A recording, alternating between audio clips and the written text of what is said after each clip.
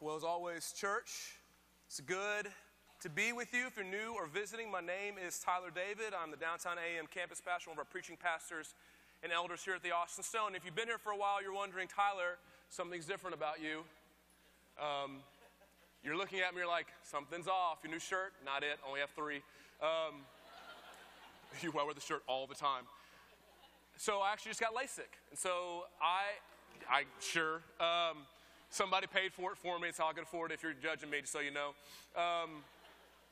But I want you guys, just so you guys wonder, if you see me like trying to do this to my face and pull my glasses up, or I don't know, do with my hands, that's why.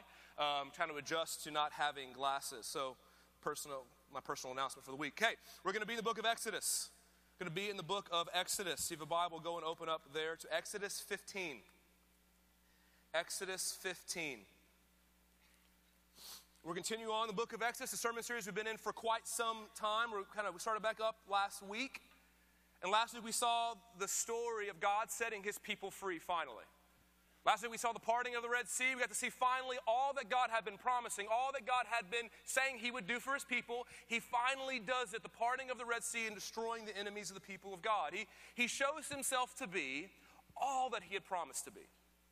He shows them, I'm all that I promised to be, and he shows them in dramatic fashion. And so we're going to read today in Exodus that after the sea has been parted and after the sea has fallen on top of their enemies, Moses and Israel are sitting there looking at the calm Red Sea now. It's covering their enemies, and we're going to see them sing a song. That their response to this is going to be to sing a song. Look at Exodus 15, 1 through 3. 1 through 3. It says, Then Moses and the people of Israel sang this song to the Lord, saying, I will sing to the Lord, for he has triumphed gloriously. The horse and his rider he has thrown into the sea. The Lord is my strength and my song, and he has become my salvation. This is my God, and I will praise him, my Father's God, and I will exalt him. The Lord is a man of war. The Lord is his name. So this is the very first worship song of Israel. It's the very first worship song of Israel, and there's 15 more verses to this song we'll get into a little bit later. There's so many incredible lines in this song, but one of the interesting things about this song is there's a recurring theme in it.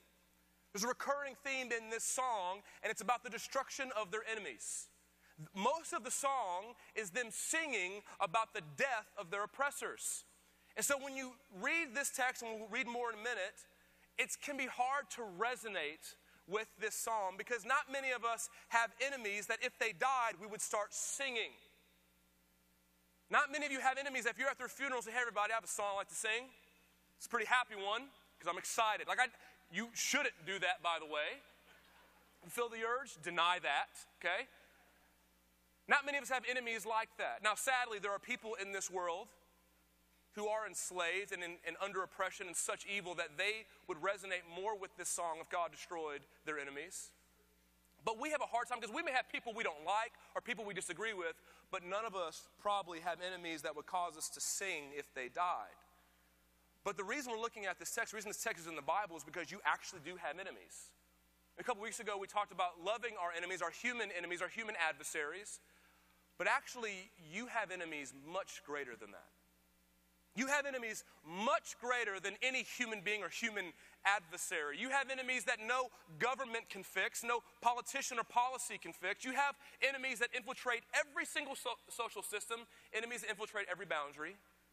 You have every human being, whether you're in this room and you know Jesus or not, every human being has enemies that want to oppress and enslave you. You have enemies that want to keep you from life in God.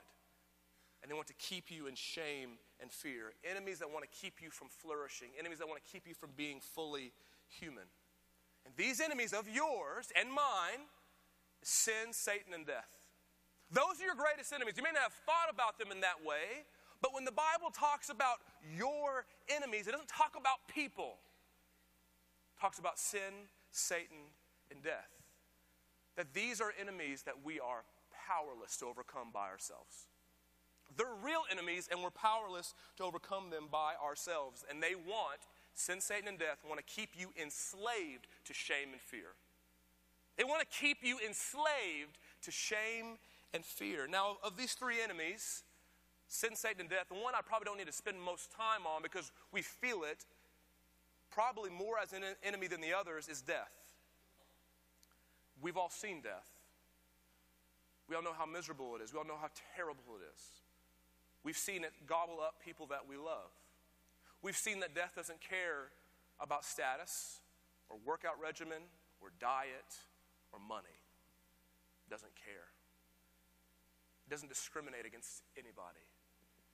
We've seen death destroy people we love. We've seen that. It's an enemy of yours. Death is an enemy. Don't ever get so naturalistic you see death is just a thing that is natural. It's not natural for human beings. They weren't supposed to die. Death is an enemy. And this enemy wants to keep you enslaved to fear. Death wants to throw out threats to you and say, you should be fearful of me. And it keeps you in fear. The other two enemies of sin and Satan are just as real as death, but because we have spiritually dull eyes, we don't see them and feel them the way we feel death. We feel death. You see it. You see somebody die, you feel it. But with sin and Satan, we don't feel it as much because it's more spiritual in nature. They're invisible in nature, and so you can't see them necessarily, but they're just as real. Death came into the world because of our sin and Satan's temptations. And when I say sin and Satan, let me just clarify really quickly what I mean. Sin, what I mean by sin is any thought, attitude, action, or feeling that's contrary to God's word. Thought, attitude, action, or feeling that's contrary to God's word. And Satan's a spiritual being who just tempts you to do those things. That's sin and Satan. And here's what they do. Not only do they bring death into your world, but also they bring shame into your world. Because even though you and I lost God a long time ago in the garden, we lost him a long time ago.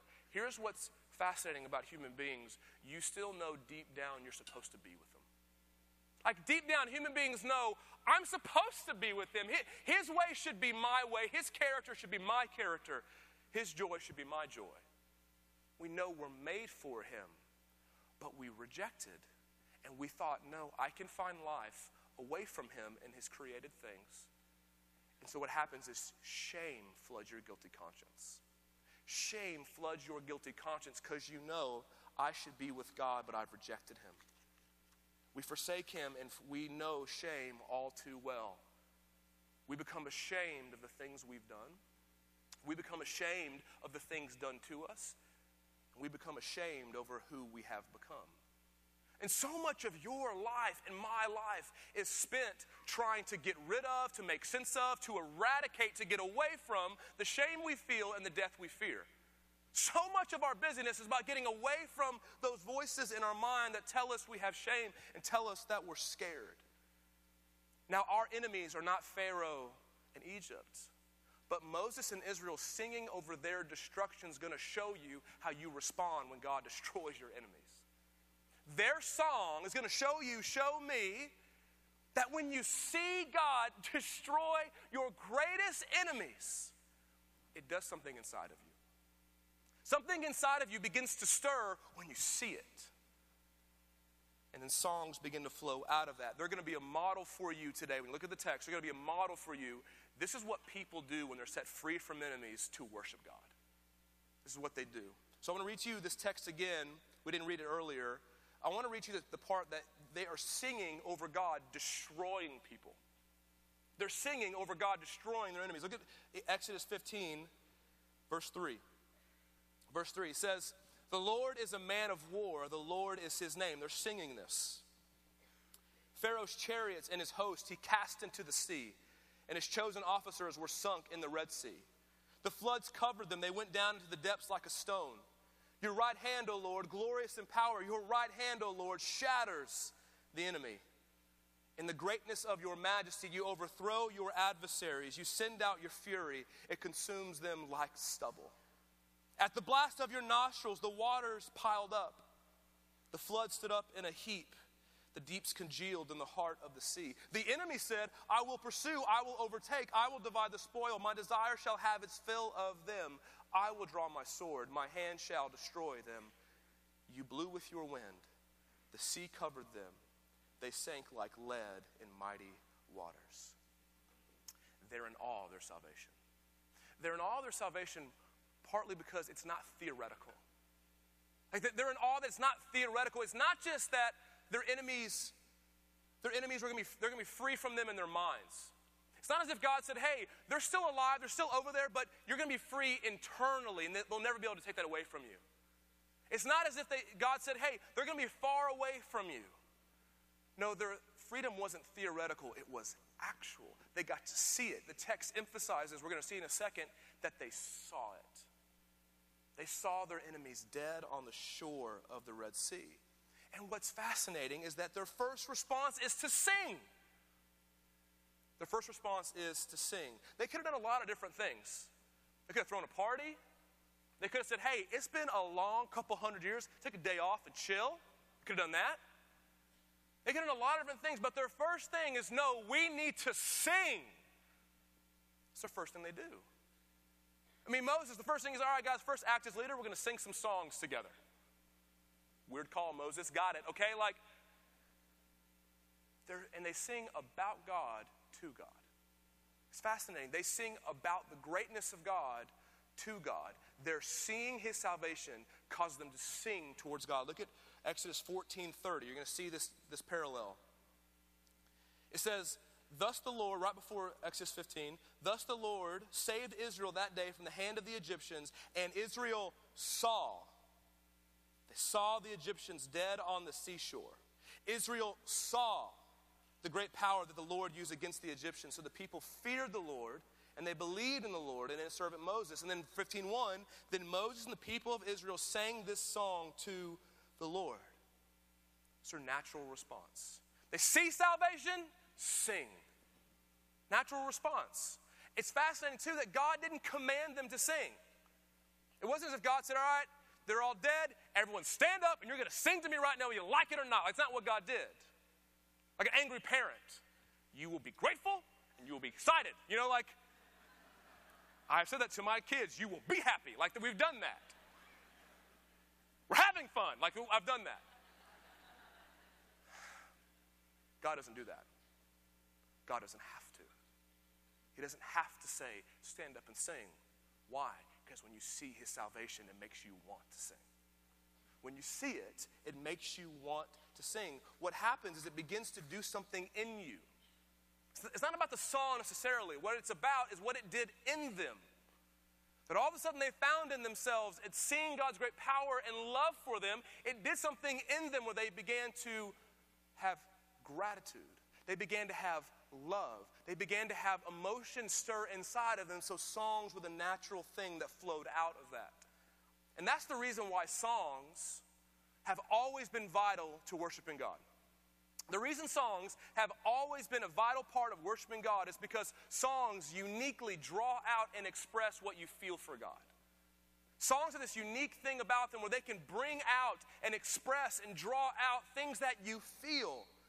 The best songs are not those that try to take something and put it in you to make you feel something. The songs that have moved you in your life, like in a deep, significant way, not just songs you like. We all like dumb songs that are stupid. Like we all like those dumb poppy songs, whatever. The songs that move you, they draw something out. Not just the words, the rhythm, the melody, the rhyme. The words, it draws something out of you. It makes you go, that's my experience. It helps me express it. Those are my aspirations, and it helps me sing them.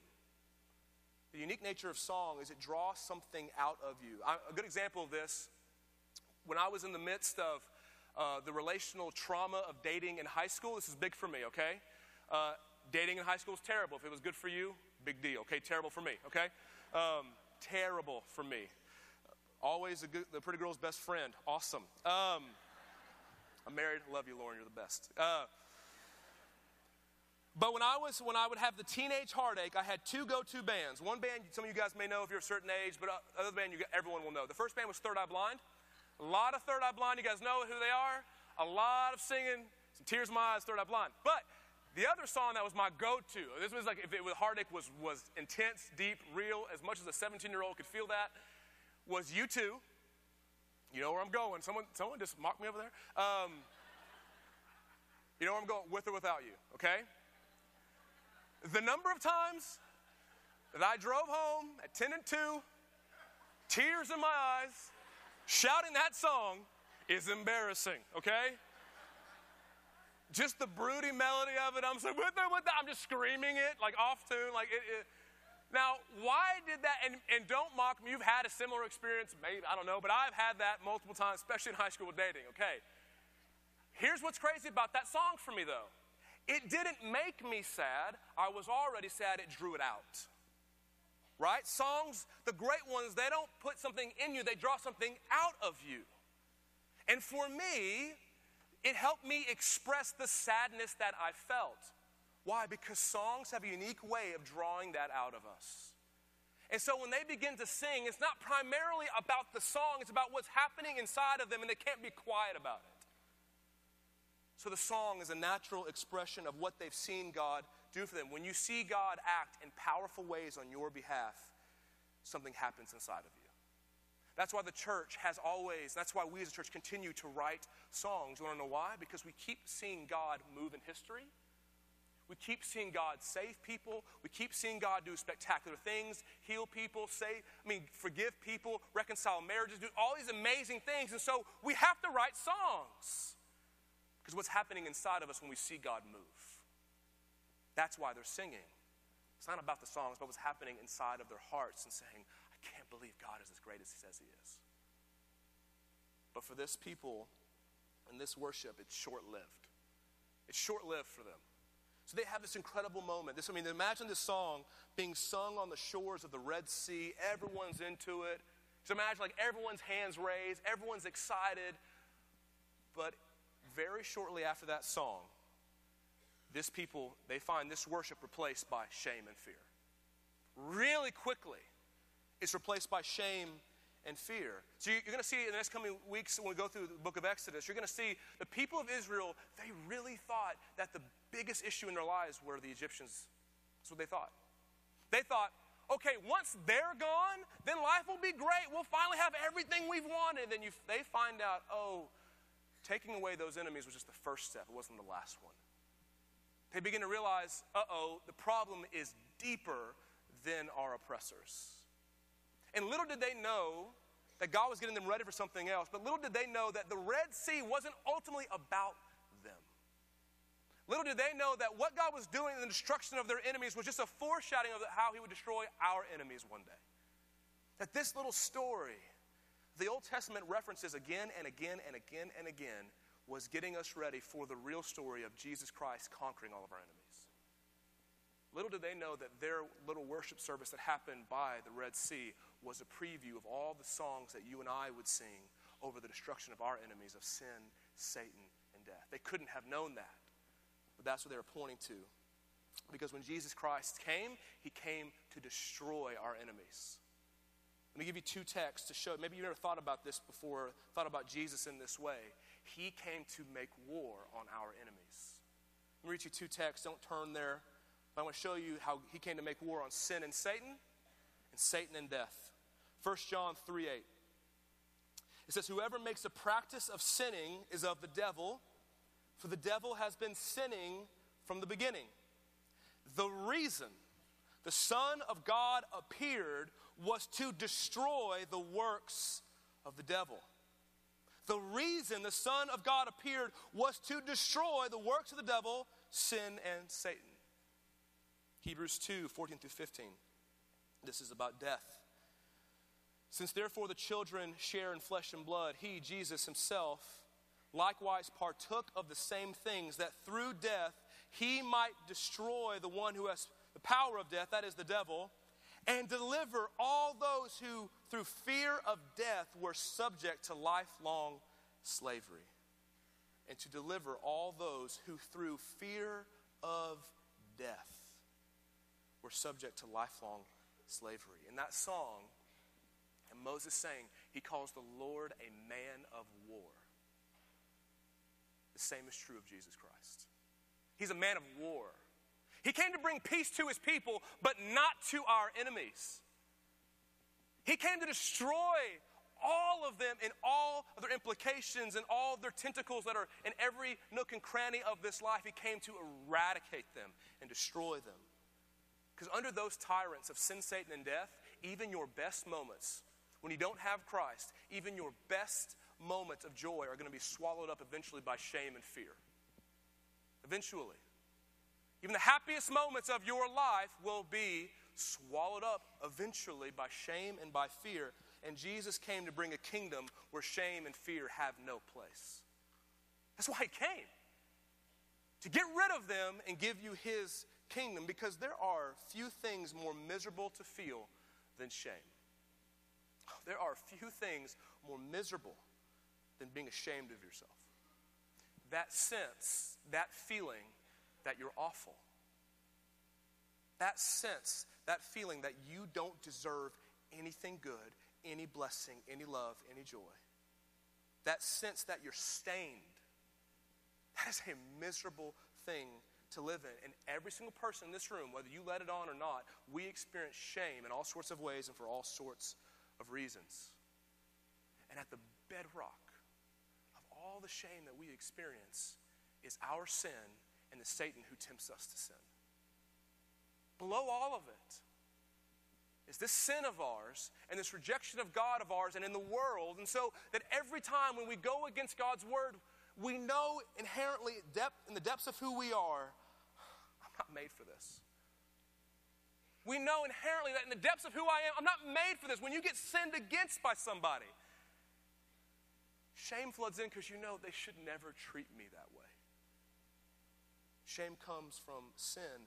And without Jesus, the only ways to deal with the shame that you feel is to either numb it or excuse it.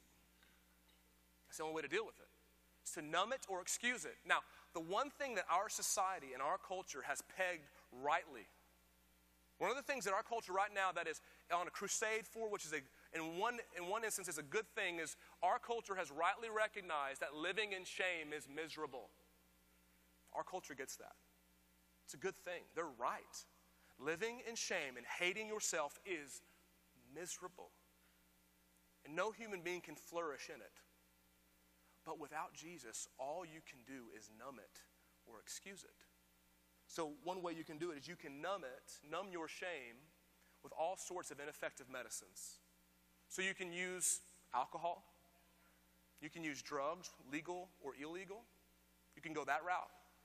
You can numb your shame through pursuing a career and being really, really, really busy and getting success and quiet it that way. You can do it with relationships, with family, with sex. You can numb it through those means. You can even numb your shame with religion. You can even numb your shame by filling your calendar up with religious activity after religious activity, spiritual activity after spiritual activity to keep that shame under wraps and never deal with it. You can numb it in all sorts of ways. That's one way. You can also excuse it. This one's pretty prominent right now in our context is instead of feeling shame for sin, we begin to lie to ourselves and say, rejecting God isn't shameful. We begin to lie to ourselves and saying, no, sin isn't shameful. God would never want me to feel shame. So even if I reject him and go against him, there's no way I should feel ashamed of that. And so we get teachers and pastors and leaders who will just justify and rationalize everything we want to say, no, rejecting God is not shameful. So we excuse it. But when you excuse it, you're not getting rid of it. You're just renaming it. It just manifests itself in different areas of your life. So you say, okay, I don't need to feel shame for this thing anymore. Well, guess what? You're going to feel shame somewhere else. You can't get rid of it. And Satan, the whole time, Satan does not care how you deal with your shame so long as you don't go to Jesus. If you want to be moral or immoral, he does not care. Just don't go to Jesus. Why? Because Jesus can deal with shame like no one else can. Jesus can deal with your shame like no one else can because he doesn't numb it. He doesn't excuse it. He doesn't even leave you in it. He actually dies for it. He comes to you in your shame and he says, I'm going to take it on myself. I'm going to take it on myself. And he gives you a new identity not rooted in shame. Think about this for a second. Jesus never experienced shame. Think about that. Not once. He never sinned, so he never experienced shame. Let me give you a practical way to think about that. Jesus never hated himself. Think about how much of your life and my life is spent hating yourself. That right there about Jesus boggles my mind personally because of how much of my story is self-loathing without him. Jesus never wanted to be somebody else. How often are your fantasies about being someone else, somewhere else, doing something else?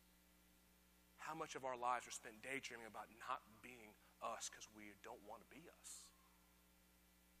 Jesus never experienced that shame. And on the cross, he said, I'm going to take that identity rooted and defined by hating self, and I'm going to become that. And I'm going to give you my life that never experienced it, to be defined by God's love and God's presence and God's nearness. Listen to 2 Corinthians 5:21. He says, for our sake, God the Father made him, God the Son, to be sin, to experience shame. He never knew sin, he never knew shame, so that in him we, who all that we have known without God is shame and hating self, might become the righteousness of God with no need to cower and no need to hate self, because who you are is rooted in Jesus and not in you. Jesus came to free us from shame so you don't have to live with it. The church should be the people who the city looks to and says, how do you get rid of the shame? We shouldn't be people who hide it secretly. We should be a people who go to Jesus and realize who I am is not defined by the way I feel. It's defined by who Jesus is. Because when Jesus died, that was the death of sin and Satan and the shame that seeks to define us. So he conquered that enemy. He also conquered death. There are a few things also that's probably more uncomfortable for us to talk about than death. It's never been easy for any culture, but especially ours. I think it's especially hard for us to talk about death because we have seen incredible advances in technology and in science, and we've seen things that used to be insurmountable obstacles for past generations become routine for us. Like we have indoor plumbing. In the past, I would say, what is that? I want it. Like that. Things that used to kill people now is routine checkups. I mean, I just had LASIK eye surgery. I had lasers in my eyeballs, okay? The things that we've seen technology and science do is incredible. I mean, it's a gift from God. Don't think that's outside of God's grace. That's God's grace to us to learn all these things about his creation and how it works. But here's what happens. So what it makes us feel, the psyche of ours is everything's conquerable. We really think, okay, we'll eventually find a way to conquer everything, but we don't know how to deal with an unbeatable foe like death. Everything is getting better, but this thing still looms in the background of your life. Death is like this silent character or actor in the background of your mind who just stands there silently just waiting, and you know he's there. You can't do anything about it. He just stands there casting a shadow onto everything. As much as you may be happy, as much as you may be not thinking of him or it, there it is, standing in the back of your life saying, just waiting. No ability to conquer it, no ability to do anything with it. That's why we have so many fears. We fear that test result. We fear that phone call. We fear our future. We fear those final moments. We rarely talk about death. It's almost taboo. But when Jesus came, he walked towards the things that terrify us. If you want to know where Jesus is, the things that cause us to run away in terror are the things he walks towards confidently for us.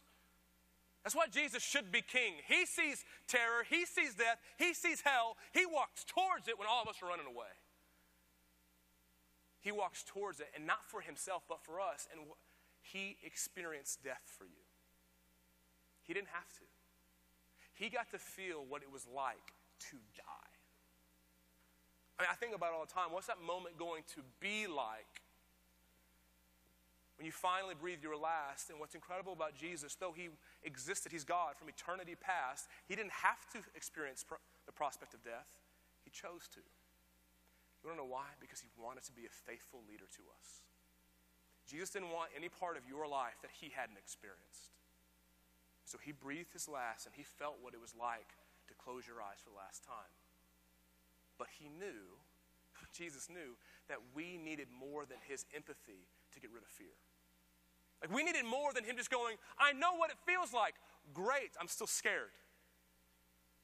Still scared. Jesus knew we needed a way forward so death wouldn't have the final word. So on the third day after he died, he showed us the way forward. On the third day after he died, he showed us the way forward. And he resurrected with this body that's free from decay, free from death forever. And now he shows us that actually the last word in your life will not be death. It'll be his word that says rise. It'll be his word that tells you to get up. Because he was the first to be raised from the dead, but not the last. Look at Colossians 1:18. Talking about Jesus, it says, and he is the head of the body, the church. He is the beginning, the firstborn from the dead, that in everything he might be preeminent. Look at that phrase. He is the beginning, the firstborn from the dead. He's the firstborn. It means he's the first. He will not be the last. He's the first. He's going forward for us as our older brother, so all of his little brothers and sisters in faith can go, that's what my story will be like. He's the firstborn. He's showing us God's new creation. He doesn't just delay death, and Jesus doesn't accept death. He tramples over it. He tramples on top of it so that we can now know all the threats of death are hollow. They're all hollow. There's no fear for us because Christ has the final word. Listen to 1 Corinthians 15. This text is hope for every person in Christ. 1 Corinthians 15, verse 54. Paul, describing the resurrection, says this. When the perishable puts on the imperishable, and the mortal puts on immortality, then shall come to pass the saying that is written, death is swallowed up in victory. O death, where is your victory? O death, where is your sting? The sting of death is sin. The power of sin is the law. But thanks be to God who gives us the victory through our Lord Jesus Christ. All of your enemies are gone. They're gone. Sin, Satan, death, done away with through the death and resurrection of Jesus Christ. Every single one of them. And so when you see that, that's the victory. It says, thanks be to God who gave us this victory through Jesus Christ. When you see the victory, you'll find something happening in you that happened to Moses in Israel. You'll find something stirring in you that happened to Moses in Israel. You'll find yourself going, I can't believe God's that good. I can't believe he's everything he promised he would be. You find yourself wanting to sing songs to him about him.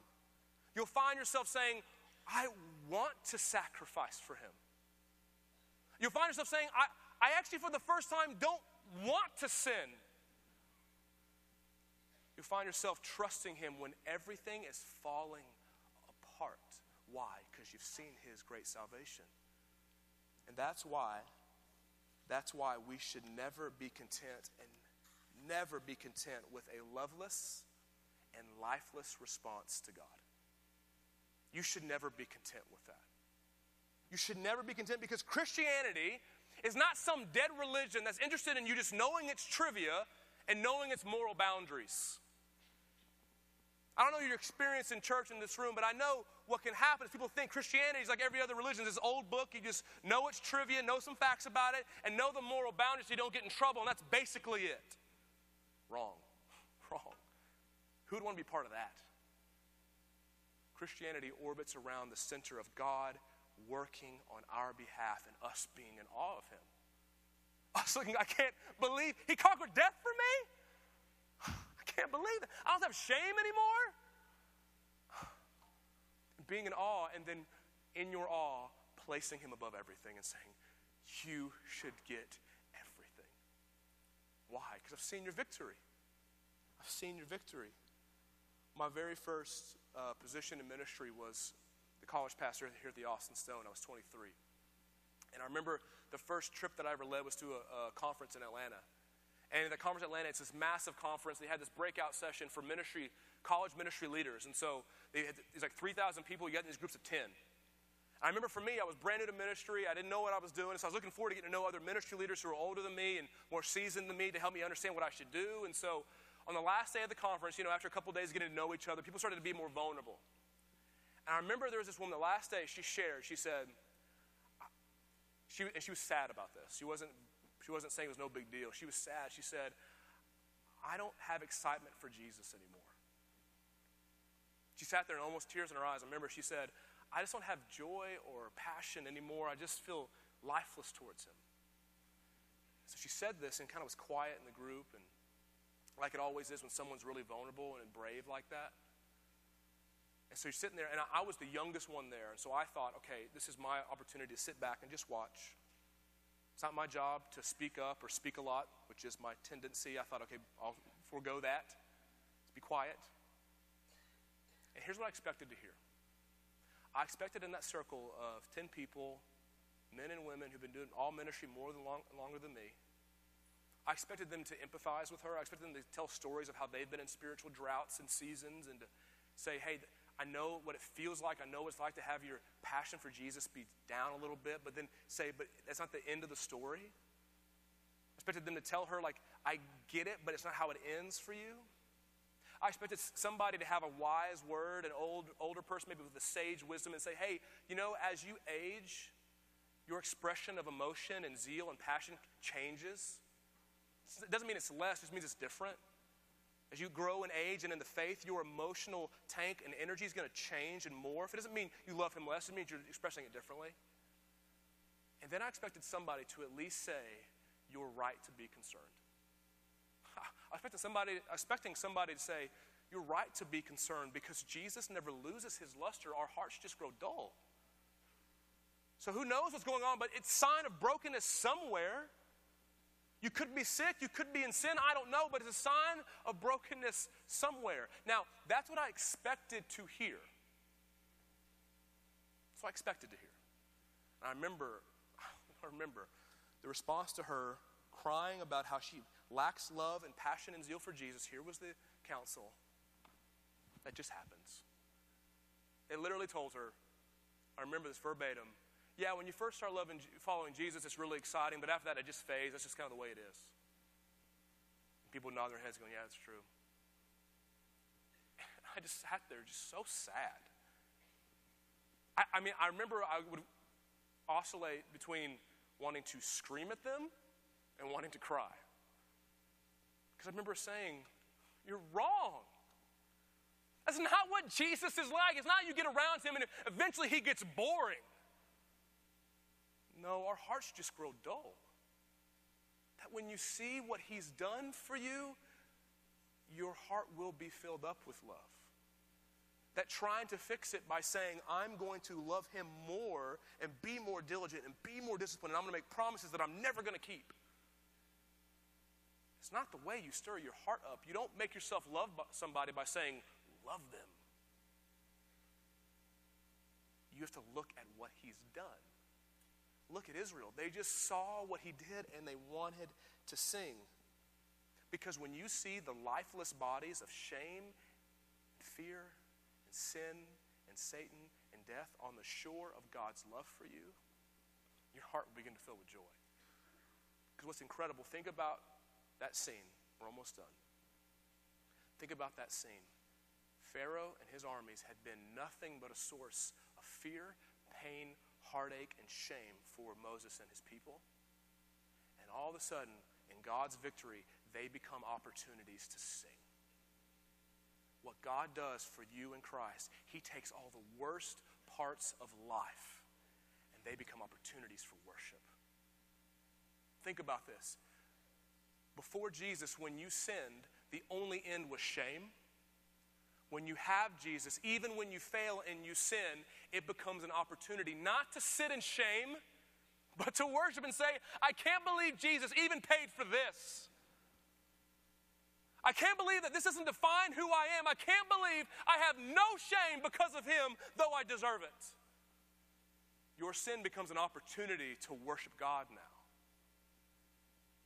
When you look at your life and you experience heartache of loss and pain, those things that just ended on, okay, that's just the way life is, let's just numb it.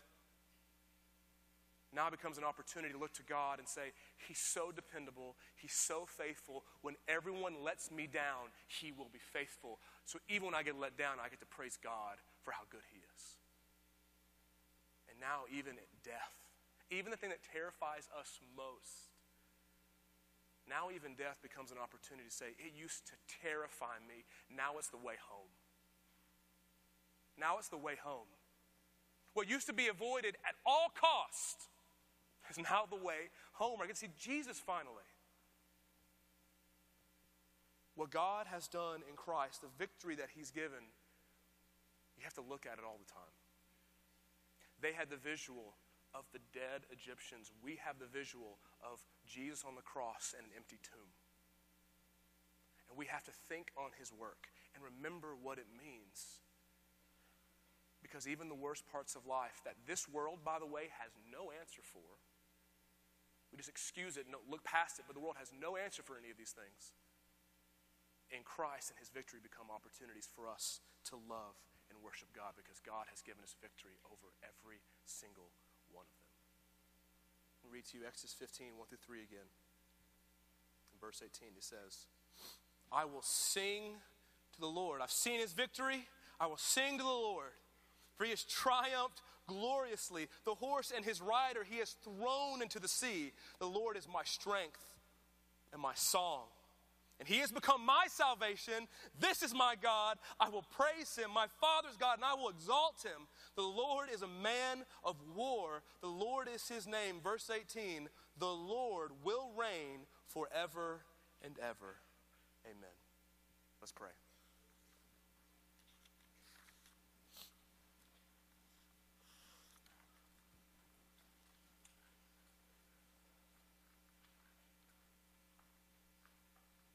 Father, you are like no one else.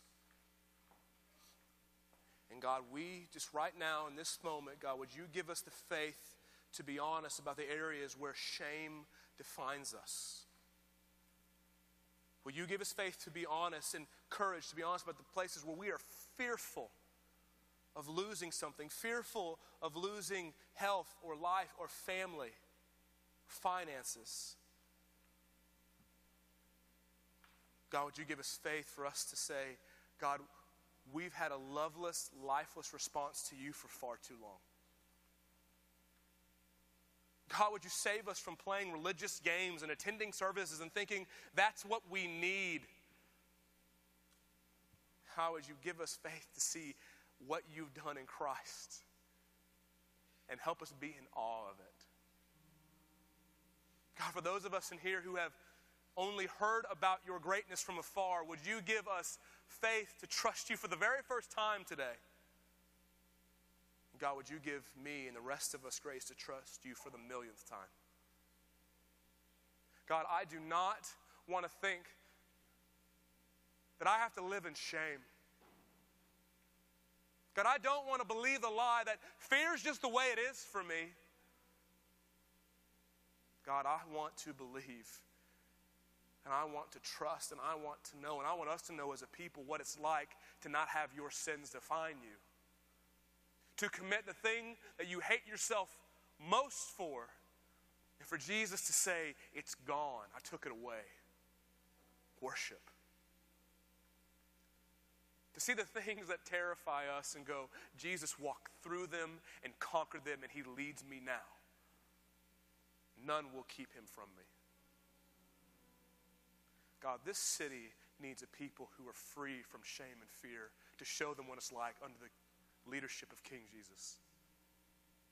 God, would you make us that kind of people? Would you make us that kind of church? The freedom we get to have and the confidence we get to have is like no other. And that we would never give credit to ourselves, but we'd always give credit and worship and praise to you. So God, even now, would you give us faith to sing? Even if it's aspirational, God, even we want it to be true, God, let us sing because it is. God, we ask all these things in the mighty name of the victorious and risen King, Jesus. Amen. Amen, church. Let's stand. Let's sing together.